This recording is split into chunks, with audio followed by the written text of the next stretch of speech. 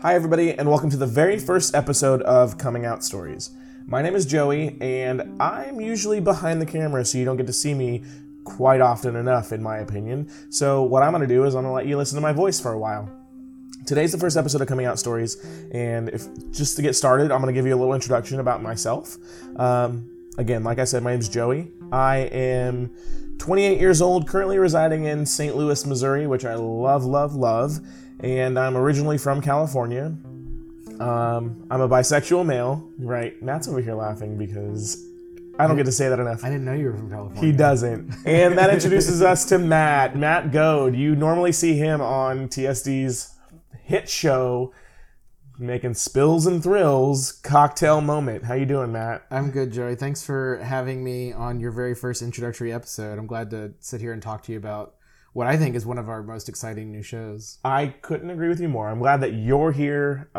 We do have Tony in the room, but you won't get to hear from him because he's more of a silent but deadly type. He is silent but deadly. He likes to supervise from the wings usually, which is what I appreciate in my producer. No offense to you. You know what? I've been appreciating Tony in that capacity for I don't even know how many years. Like seriously, many years. Well, I do appreciate you sitting down with me for a little bit to talk, as well as taking on this show because to me it's really important. And whenever I pitched it to you, you seem to be really on board, and you've been a gigantic help with me.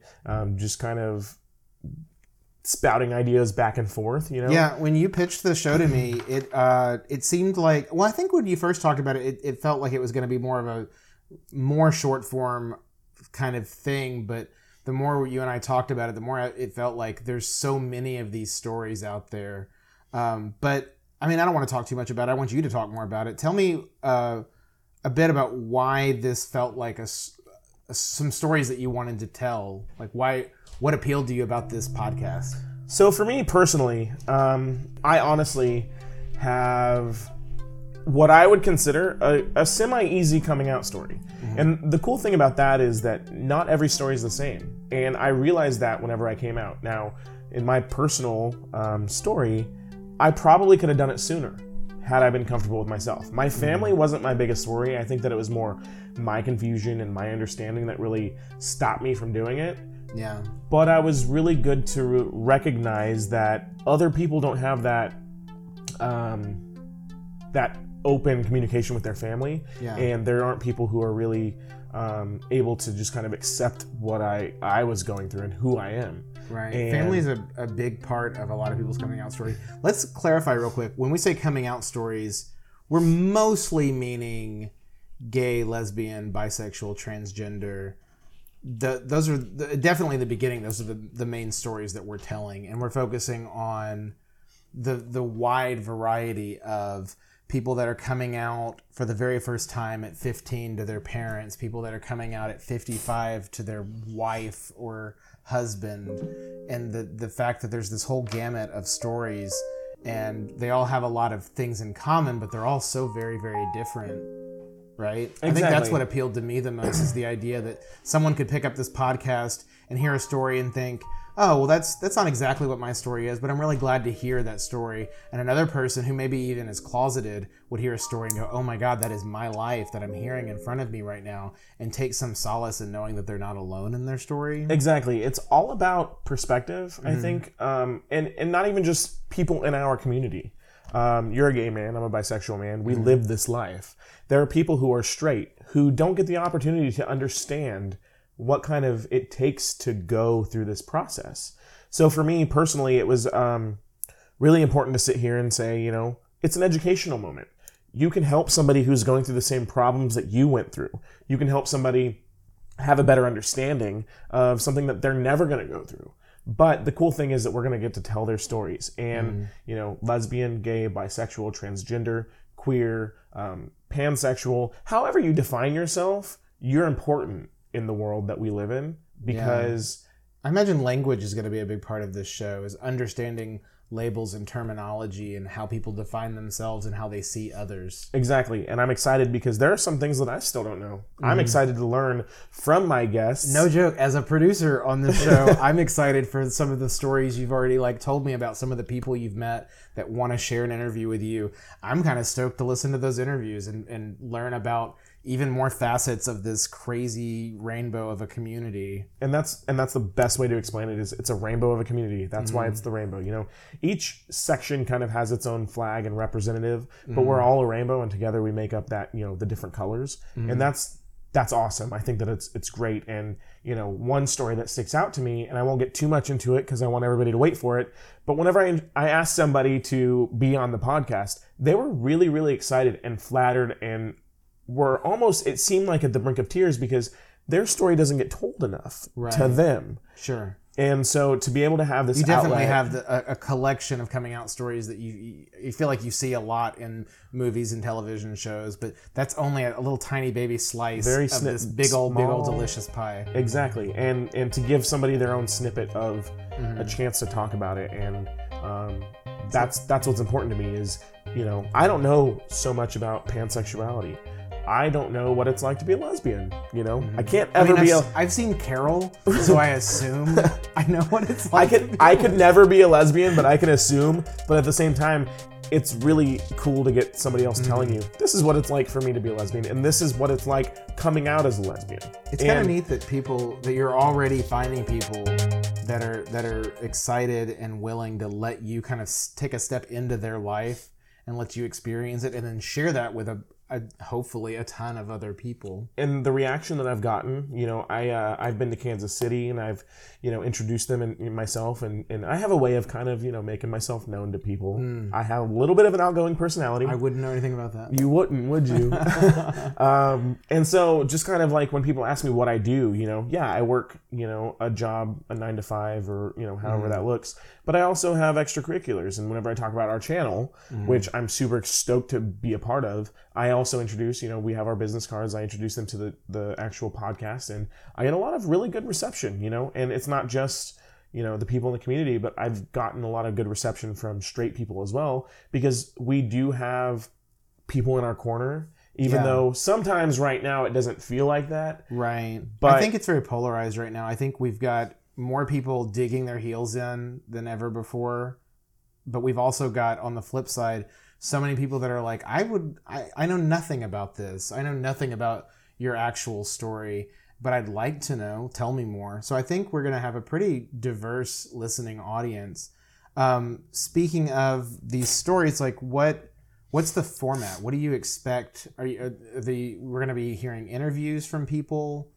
Really, it's going to be a casual conversation, you know? It's not going to be so much myself sharing all of myself, you know. There will be times whenever I get to put my 2 cents in of how I relate to somebody else's story, but it's not about me at this point, you know. Maybe there will come a time like when we talk a little bit about me and my story before, you know, what happened and where I got to the point I am, but it's all about just having a conversation with somebody, and it'll kind of be an interview, but it'll be a really good interview because we'll get to talk about, you know, how this other person found their way, essentially, and who they are now and what made them what they are, but also the things that scared them when they were going through this process, the things that hindered them when they were going through this process, why they waited so long or why they did it so early. You know, we'll get to see all types of people, old, young, male, female, not male, not female. Not male, not female, you know? It's going to be... What's the line from Hedwig and those that have yet to decide? Right, exactly. If you don't even know, you know, there's a band that I like to listen to, and he doesn't identify as bisexual, straight, or gay. He's just who he is, and he knows what he's attracted to, and I can appreciate that. So if that's how you identify... I had someone once tell me they don't see themselves as homosexual or heterosexual. They just consider themselves sexual because... They know that they like lots of things. They couldn't possibly narrow it down to just one. Just pick one different thing, yeah. I mean, some people would say I'm bisexual, buy me stuff and I'll get sexual. But, you know, I have a different alteration on that and variation. Well, and you've also got, you know, poly relationships. Exactly. You've got all different kinds of things that people have to come out about. I mean, we could talk about people that have to come out into interracial relationships. Yeah.